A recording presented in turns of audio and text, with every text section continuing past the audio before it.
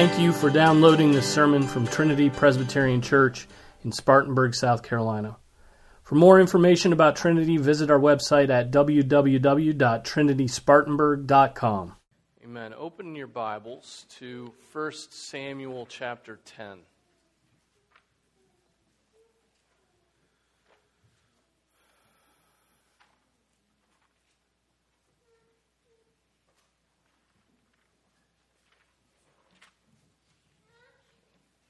I've started using a different Bible than I normally use, and now I can't find anything. I can't find the books because it feels like it's in the wrong place according to the thick.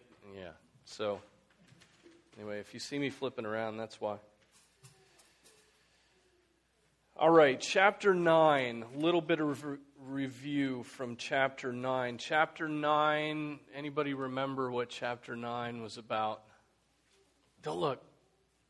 It's just donkeys and Saul. Donkeys. Kish's donkeys, right? So Saul is working on his father's farm. Donkeys are lost. Kish sends Saul after these donkeys. And we realize that is the providence of God, ordained so that what happens? Saul and Samuel would meet together, and God reveals to Samuel that in that day that along would come a man, and he would be the one who you anoint king over Israel. So all of this is arranged to these ordinary events, these what we might even be tempted to call annoying events, lost animals, and it's used to arrange this meeting. So Saul is not an ordinary man in a few senses, right? How is he not an ordinary man? Bigger than everyone else. He's big. He's tall. He's a shoulder above, it says, all the other men. And we can understand that to mean that they're taking confidence in his stature, perhaps in a way that they shouldn't, right? But they're taking confidence in the fact that he appears to at least be a warrior, and so they're looking on the outward man, whereas you know that God looks upon the heart. Okay, and so right when we meet Saul, it begins describing his appearance, so that lesson sinks in, so that we begin thinking, okay, what is important? Is it the inward man, the character of a man, or is it the appearance of a man that leads? It's certainly not appearance. And so he is chosen, and chapter 9 describes all the events leading up to Saul and Samuel meeting, and then chapter 10 now is the anointing and the exhortation of Saul by Samuel. And there are some, let's read it. 1 Samuel chapter 10. This is the word of the Lord. Then Samuel took the flask of oil, poured it on his head, kissed him, and said, "Has not the Lord anointed you a ruler over his inheritance? When you go from me today, then you will find 2 men close to Rachel's tomb in the territory of Benjamin at Zelzah. And they will say to you, the donkeys which you went to look for have been found. Now behold, your father has ceased to be concerned about the donkeys and is anxious for you, saying, what shall I do about my son? Then you will go on further from there, and you will come as far as the oak of Tabor. And there 3 men going up to God at Bethel will meet you, one carrying 3 young goats, another carrying 3 loaves of bread, and another carrying a jug of wine. And they will greet you and give you 2 loaves of bread, which you will accept from their hand. Afterward, you will come to the hill of God where the Philistine garrison is, and it shall be, as soon as you have come there to the city, that you will meet a group of prophets coming down from the high place with harp, tambourine, flute, and a lyre before them, and they will be prophesying. Then the Spirit of the Lord will come upon you mightily, and you shall prophesy with them and be changed into another man. It shall be when these signs come to you, do for yourself what the occasion requires, for God is with you. And you shall go down before me to Gilgal, and behold, I will come down to you to offer burnt offerings and sacrifice peace offerings. You shall wait 7 days until I come to you and show you what you should do. Then it happened, when he turned his back to leave Samuel, God changed his heart. And all those signs came about on that day.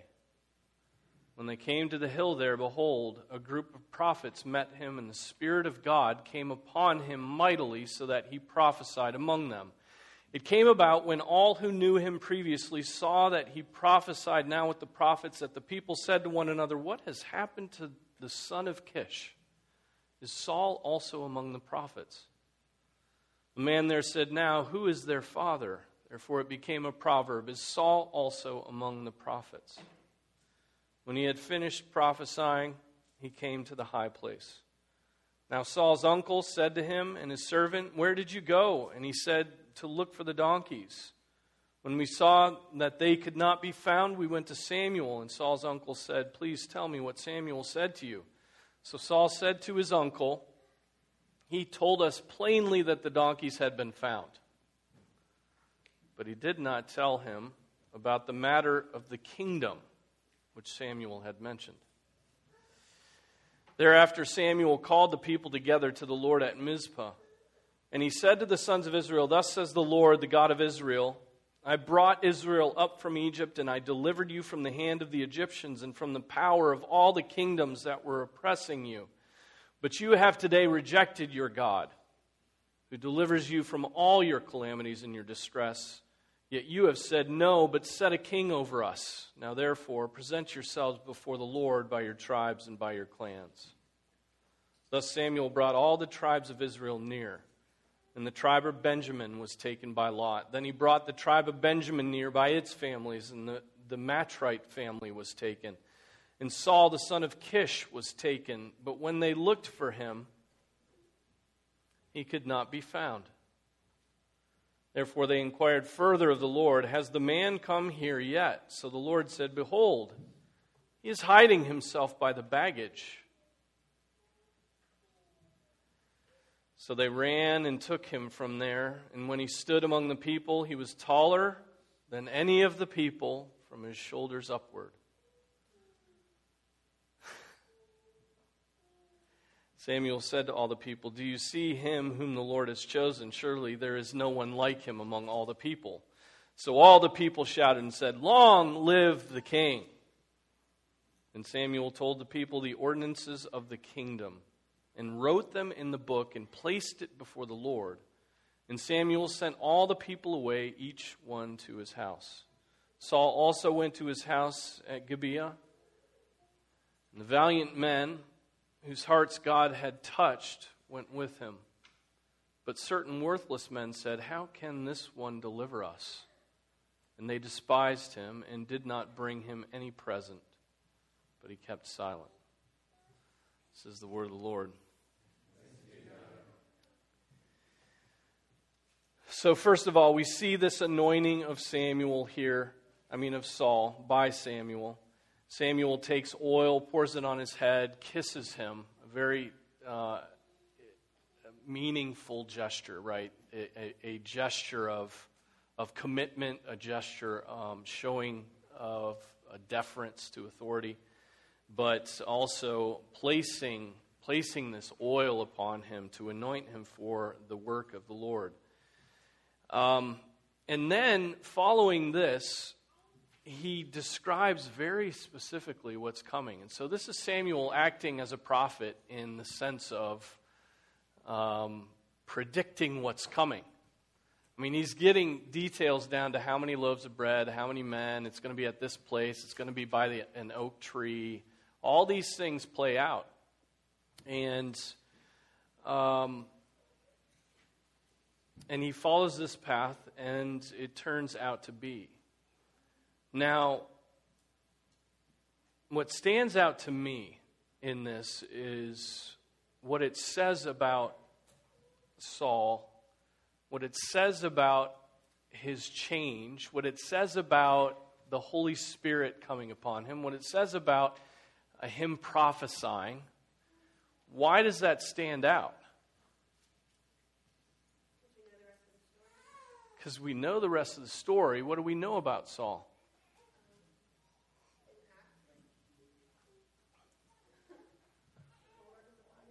He didn't act like it. He did not act like the Lord was upon him or that he had the Holy Spirit. In fact, we'll look at a few of those things about Saul's behavior in a moment. But look at verse 6. This is what it says happened to Saul. Then the Spirit of the Lord will come upon you mightily. The Spirit of the Lord will come upon you mightily, and you will prophesy. Where is it? Sorry. And the Spirit of the Lord will come upon you mightily, and you shall prophesy with them, with the prophets, and be changed into another man. That's strong language, right? He's going to be changed man. That's the way we talk about, somebody who repents of a long-standing habitual sin, right? He's a changed man. Or somebody who goes through something traumatic, right? He's a changed man. God has worked on him. Or somebody we know who is a notorious sinner like the Saul of the New Testament, and who God confronts, changes, and everybody was afraid of Paul because they thought he was the old Saul, and yet he was a changed man. And that's how he's described. Verse 9. Then it happened when he turned his back to leave Samuel, God changed his heart. Holy Spirit comes upon him. He's a changed man. God changed his heart. That's how it's described. And so here's what I want to say about this. Well, let's skip ahead. I'll come back to that. What was Saul's end? What do we know about him? Let's rehearse what we know about him in the next 5 or 6 chapters of 1 Samuel. What characterizes Saul in the upcoming chapters? Well, yes, ultimately, he kills himself. Right? Now, there are 2 different accounts of the death of Saul, and that has to be worked through. One, it seems as if his sword bearer kills him. Another, it seems that he fell on his own sword. But we'll get to that when we get to that. But nonetheless, he ends his life. Okay? What else? Okay. God takes the kingdom away from him it's not like he's died. He is still very much alive. God takes the kingdom away from him, and along comes whom? King David, who is anointed.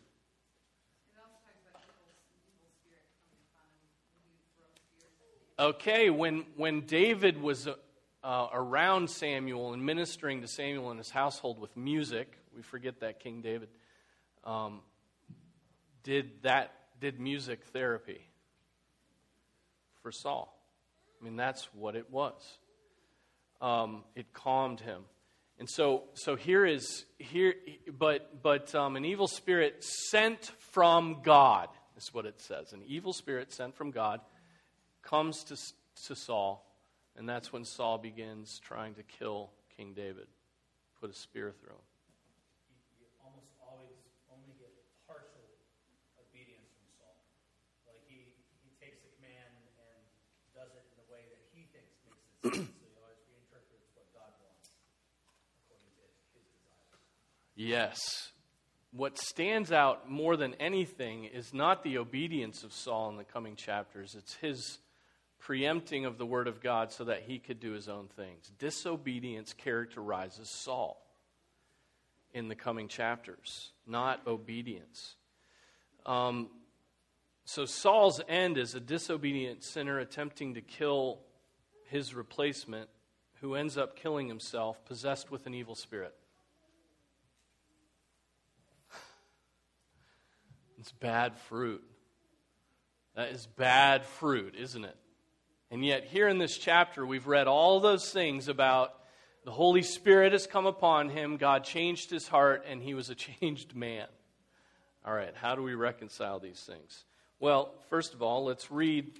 I want to, chapter 13, skip ahead. I just want to look at a few of these. Chapter 13, verses 13 and 14, Samuel said to Saul, "You have acted foolishly," right? He's to wait to make the offering. He's told to wait to make an offering. And what can't he do? He can't wait. He doesn't wait for Samuel. Saul is not authorized to present offerings, right? Not being a priest. And yet he can't wait. And so he goes ahead and offers those burnt offerings. And Samuel said to Saul, "You have acted foolishly. You have not kept the commandment of the Lord your God, which he commanded you. For now the Lord would have established your kingdom over Israel forever, but now your kingdom shall not endure. The Lord has sought out for himself a man after his own heart, and the Lord has appointed him as a ruler over his people, because you have not kept what the Lord commanded you."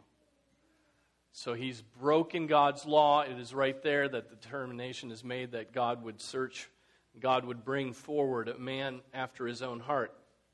14. Chapter 14 at verse 44.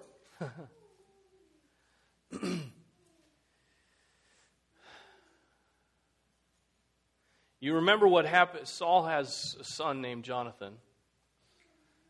And Saul makes an order, and he says, no warrior is to eat anything this day.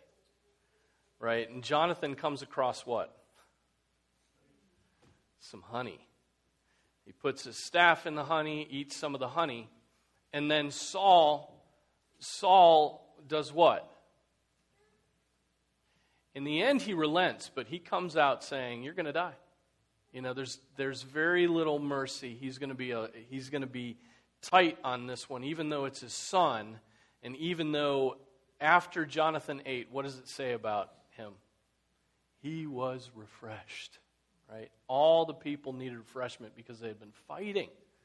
And yet Saul had made this decree that was not merciful. And then when his son broke it, he was even willing to kill his own son.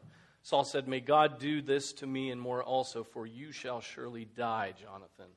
And then the people intercede and say, "Must Jonathan die, who has brought about this great deliverance in Israel? Far from it." The people are saying to the king, "Far from it. This should not happen. As the Lord lives, not one hair of his head shall fall to the ground, for he has worked with God this day." So the people rescued Jonathan, and he did not die. They had to rescue Jonathan from Saul. Okay, 15, 10, and 11. Then the word of the Lord came to Samuel, saying, "I regret that I have made Saul king, for he has turned back from following me and has not carried out my commands." And Samuel was distressed and cried out to the Lord all night. Right? He has turned back from following me. That's what it says about Saul. He has turned back from following me. He has forsaken God. He has turned his own back on following him. 15:21.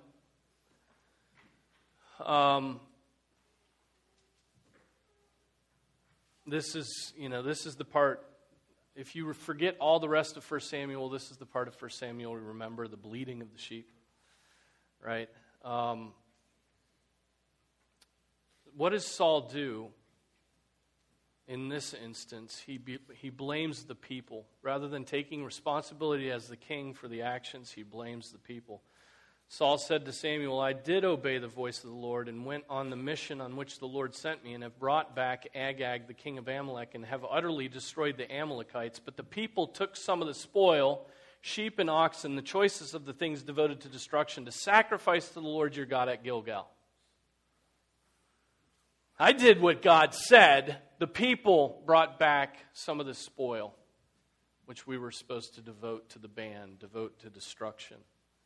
And then Samuel says, has the Lord as much delight in burnt offerings and sacrifices as in obeying the voice of the Lord? Behold, to obey is better than sacrifice, and to heed than the fat of rams. For rebellion is as the sin of divination, and insubordination is as iniquity and idolatry. Because you have rejected the word of the Lord, he has also rejected you from being king. More bad fruit from Saul. Now, let me read the end of chapter 15 for you. And you ask yourself whether this is repentance. Right? We think of wicked sinners who repent in Scripture, don't we? King Manasseh repents and knew the Lord at the end of his life, although he destroyed the kingdom of Israel. And when Josiah came in to reform it, God says, no, Manasseh's filled this nation with blood. It's too late. Right? But Manasseh repented at the end of his life. There are other examples in the kings who repent. Characters that we don't think repented. Now, is this repentance? Then Saul said to Samuel, this is chapter 15 at 24. Then Saul said to Samuel, I have sinned. I have indeed transgressed the command of the Lord in your words because I feared the people and listened to their voice. Now therefore, please pardon my sin and return with me that I may worship the Lord. But Samuel said to Saul, I will not return with you, for you have rejected the word of the Lord, and the Lord has rejected you from being king over Israel. As Samuel turned to go, Saul seized the edge of his robe and tore it, and it tore. So Samuel said to him, the Lord has torn the kingdom of Israel from you today and has given it to your neighbor who is better than you. Also, the glory of Israel will not lie or change his mind, for he is not a man that he should change his mind. Then he said, I have sinned, but please honor me now before the elders of my people and go and before Israel and go back with me that I may worship the Lord your God. So Samuel went back following Saul, and Saul worshiped the Lord. Then Samuel said, bring me Agag, and you know what happens from there. Samuel actually does the job that Saul was supposed to do and hacks Agag into pieces. What I would characterize that as tainted repentance. Why is his repentance tainted? Well, think about this. Contrast it with the repentance you know of the next king. Contrast it with the repentance you know of King David.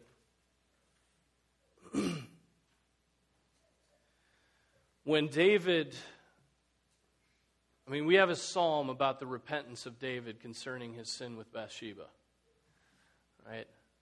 We have that psalm of repentance of King David. And he says in that, against you and you alone have I sinned, O Lord. And ultimately, David is concerned about the reputation of God in his repentance. He's concerned about God getting glory in his repentance. It's not even primarily about himself. It's about dishonoring the name of God. What about David's other great sin? Do you remember how that plays out? What's David's other great sin? The census. Right? He wanted to have a number so he could boast in his own strength. Right? And God judges him for that, and then what is he given? He's given 3 choices. 7 years of famine, 3 months fleeing from foes, or 3 days of pestilence from the Lord. And David says, let us now fall into the hand of the Lord, for his mercies are great, but do not let me fall into the hand of men. So even what he chooses has in mind the mercy of God. It's going to be awful, right? Many fall that day because of his sin. But he has in mind the mercy of God even in choosing the punishment for the sin that he committed. And so I would say his repentance is about God's honor more than it is about his own honor or his own relief or his own skin. It's about God's honor. But what about Saul? Saul's like, come on back. Come back with me, Samuel, so that I might be honored before the people. Right? Come back with me so I can save face. Because if you don't go back with me, how is that going to look? It's going to look terrible. Now, Samuel does relent and goes with him, and it says he worshiped the Lord.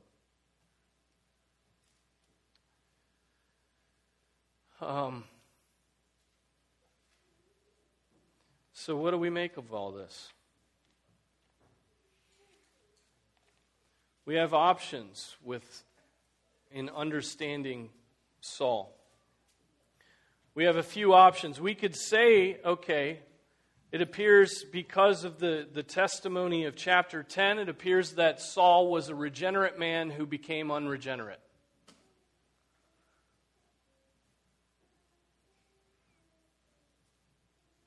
Is that a good option? No. Or he was simply an unregenerate man all of his life. And that's how we should describe him from beginning to end. Again, that doesn't feel like a good option because it doesn't do justice to what it says in chapter 10. And so what I say is the Holy Spirit did work on Saul. The Holy Spirit sovereignly blessed Saul. Gave him gifts fit for a king. He came down and he prophesied. And that was the work of the Holy Spirit. But what he didn't give Saul was a regenerate heart. Now that's a category we don't much think about. The Holy Spirit working on somebody in a way that doesn't lead to salvation. But that is a category that was acknowledged by most of our Reformed forefathers. Owen says this. John Owen, in his book on the Holy Spirit, says this. Whatever the Holy Spirit does, he does of his own free will. Don't forget that the sovereign Spirit is the sovereign Spirit, right? He is God Almighty. He does what he pleases. The Holy Spirit does what he pleases. But listen to this. He does it because he chooses to do it. The good pleasure of his will is seen in all the goodness, grace, love, power he shows toward us. All the work that the Holy Spirit does is governed by his sovereign will, which no one can resist, Romans 9:19, and by his infinite wisdom. His revealed will apparently may be resisted. And this, Owen gets into the difference between the revealed and the decretive will of God. When the gospel is preached and people are called to repent, his revealed will is made known, but his secret will may be that he does not intend to bring them to repentance. He does not will to grant them the gift of repentance. So in refusing to repent, they resist his revealed will, but fulfill his secret will. And he cites Isaiah 6, 9, and 10, John 12, 40 and 41, Acts 28, Romans 11. It is the same with all his works. In some, listen to this, he, the Holy Spirit, may enlighten their minds and bring conviction of sin to their souls, but not do his work of regeneration in them, without which they cannot see the kingdom of God. In others, he makes all his works to result in their final and full salvation. And this is what Paul teaches concerning spiritual gifts. See 1 Corinthians 12. The Spirit gives his gifts according to his own sovereign will. And what he gave to Saul was prophecy, worship, some sort of change, but not a regenerate heart. Calvin says this. When God wished to put Saul over the kingdom, he formed him as a new man. This is the reason why Plato, alluding to the Homeric legend, says that king's sons are born with some distinguishing mark. For God, in providing for the human race, often endows with a heroic nature those destined to command. In other words, Calvin is saying he gave him like earthly things, not spiritual good. He gave him gifts for kingship, right? Just like natural men everywhere may be blessed with certain gifts, right? We see courage in many people who are devoid of the Holy Spirit. Well, that's still a gift from God, right? That's still a gift of God's common grace. We see tenderness and love among those who have not the Holy Spirit, and yet they've been given that gift. But what makes this so hard is it says that the Holy Spirit came upon him and changed him, and that's all the language we use when we think of regeneration, but I don't think we necessarily have to in this case.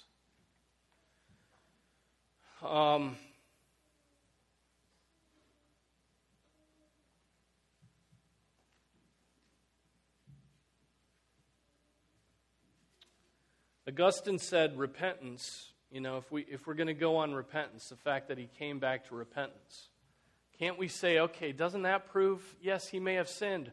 What's the difference? David sinned in his life, right? David sinned in his life and repented. It's the same with Saul. But Augustine says repentance damns many. What does he mean by that? What he means by that is there is such a thing as counterfeit repentance. You can feel much anguish but not repent. You can resolve to stop sinning and yet never repent. Right? You may even leave a sin behind. You may put it away and yet not repent of the sin. You simply exchange that sin for another or something along those lines. True repentance, says Watson, is when the acts of sin cease from the infusion of a principle of grace as the air ceases to be dark from the infusion of light. Right? True repentance comes that way. Edwards, in The Religious Affections, concludes that the genuineness of one's faith is most demonstrated by what? By a desire for holiness. A desire to honor the holiness of God. Right? We apprehend the greatness of God and the astonishing mercy he has for sinners in Jesus Christ. And our love, not our burden, is to be holy as he is holy. Right? That desire for real holiness. And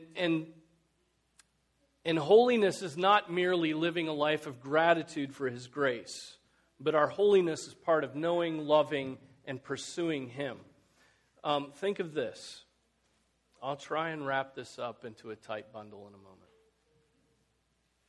Or not.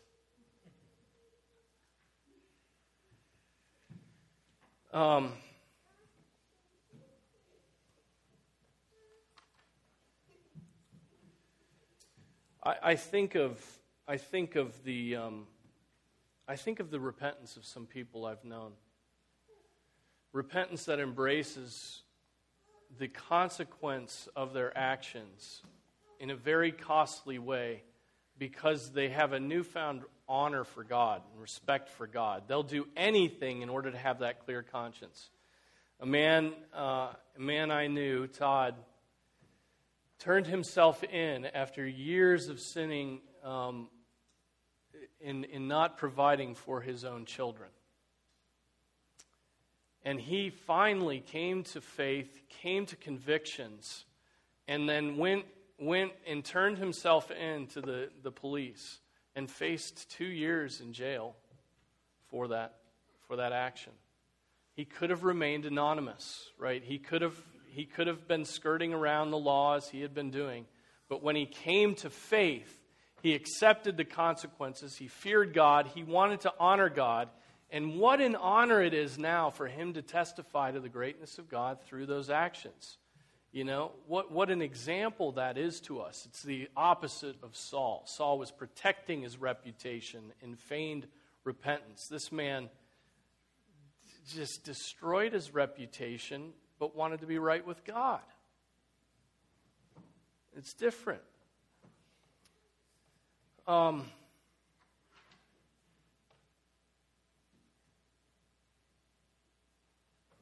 And then there's this, the whole contrast we have played out in the rest of 1 Samuel, the contrast between Saul and David. The contrast between Saul and David is one of rejection and replacement, the one of God's anointed being rejected for disobedience and the anointed of the Lord coming in to replace him, who is called what? A man after God's own heart, though yet a sinner.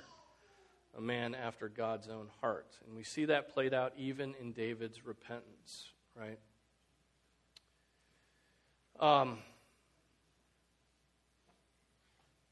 And so what I see, what I want to emphasize here is that we have a tendency to think of too clean of categories in the work of the Holy Spirit. What things can the unregenerate man do that are astonishing? Now, I'm thinking of a particular passage that sort of locks this down. What can the unregenerate do? And the passage starts with, Lord, Lord. What can the unregenerate man do? The unregenerate man can prophesy, which is what Saul does. Cast out demons, perform miracles, right? That's what the unregenerate man can do, but God is sovereign over those things, right? And yet, Lord, Lord, did we not do all of these things in your name?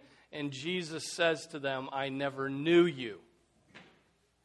Right? I did not know you.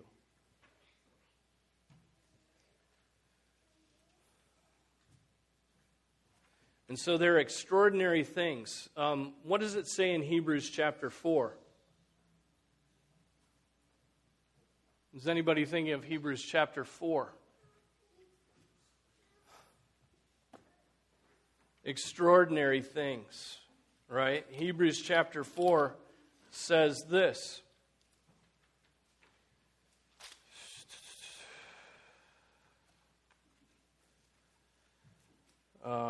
I'm thinking of 6, sorry. Where is it? Help me out. The one who doesn't turn away 6, 3, and 4. Is that what you're talking about? For in the case of those who have once been enlightened and have tasted of the heavenly gift and have been made partakers of the Holy Spirit and have tasted the good word of God and the powers of the age to come and then have fallen away, it is impossible to renew them again to repentance. Either we say that's somebody be going from regenerate to unregenerate, which we reject because God, when he elects, it's effectual, right? And it's lasting. And so here is the unregenerate man being given a taste of the things even of the Holy Spirit. Now, okay, so let me summarize this way. If you take the view that Saul was regenerate,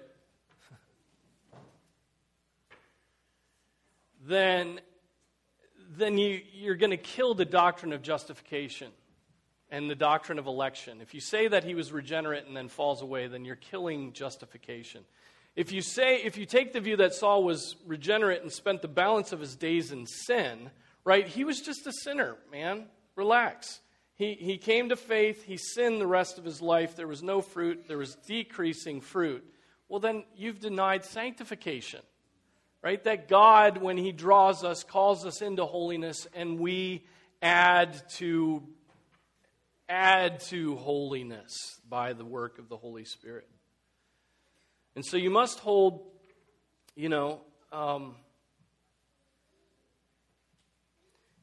I think you must hold that he was unregenerate but had non-salvific works of the Holy Spirit upon him. I just don't think there's any way around it. The Holy Spirit does extraordinary things even in the unregenerate and decides in his sovereign will, he blows about where he pleases, right? And he burrs again those whom he chooses. And yet the Holy Spirit does extraordinary things that don't lead to that, and extraordinary things even with people. Think of 1 Corinthians chapter 13. What things in 1 Corinthians 13 can a man do, and yet if he doesn't have faith, they're nothing? What's that? Speak with the tongues of angels.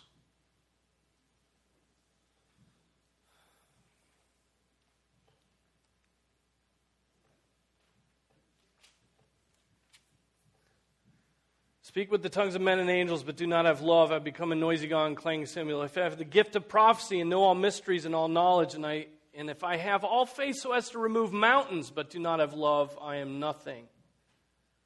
Right? If you don't have the love of the Holy Spirit poured out in your hearts, that love that regenerates, right? There are still amazing works that can be done. Now, they are not done to the glory of God. There's much more that we would say about this, but here Saul was given the tongues of men and of angels, and yet that is not proof of him being regenerate. And so I say he's unregenerate, but there were extraordinary works done upon him, and that's what explains the Holy Spirit coming upon him. Not for his regeneration, but for these works that he would do as a king. Normal works. Now, how does this help us? What does this matter? This seems all very theoretical. How does this help you in your witness?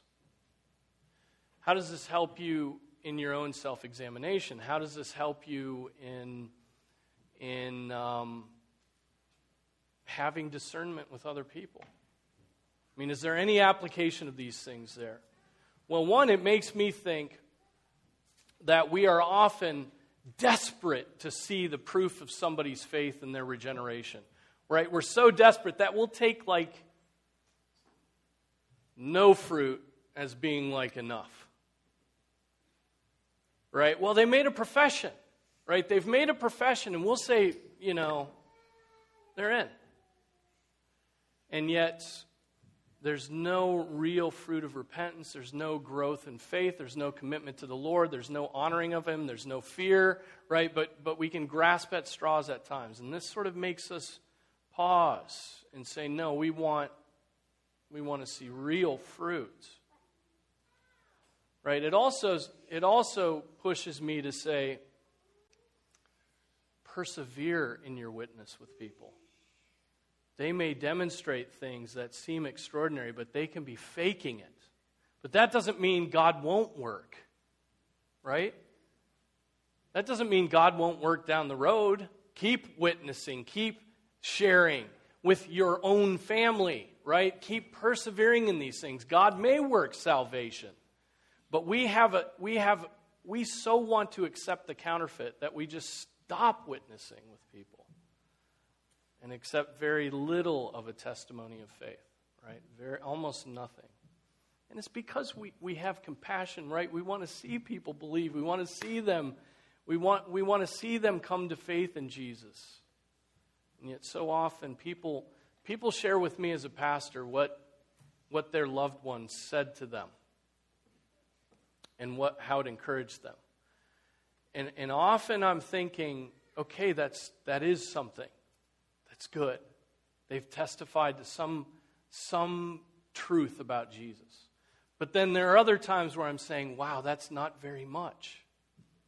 And I have to figure out what I say with my mouth after that. Wow, that's not very much. I see your heart. I know you love them. But that can be faked as easy as sneezing.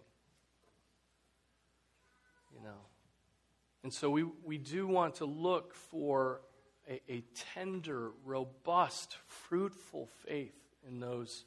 And so what I'm saying is, does that make sense?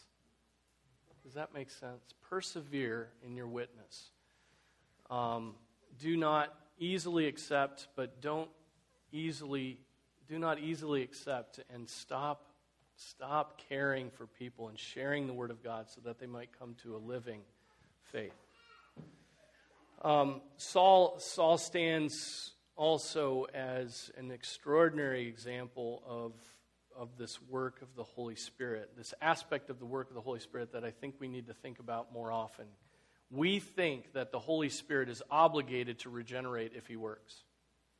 Not so. The Holy Spirit is sovereign, and that was Owen's point. He determines what he is going to do. He is not obligated, right?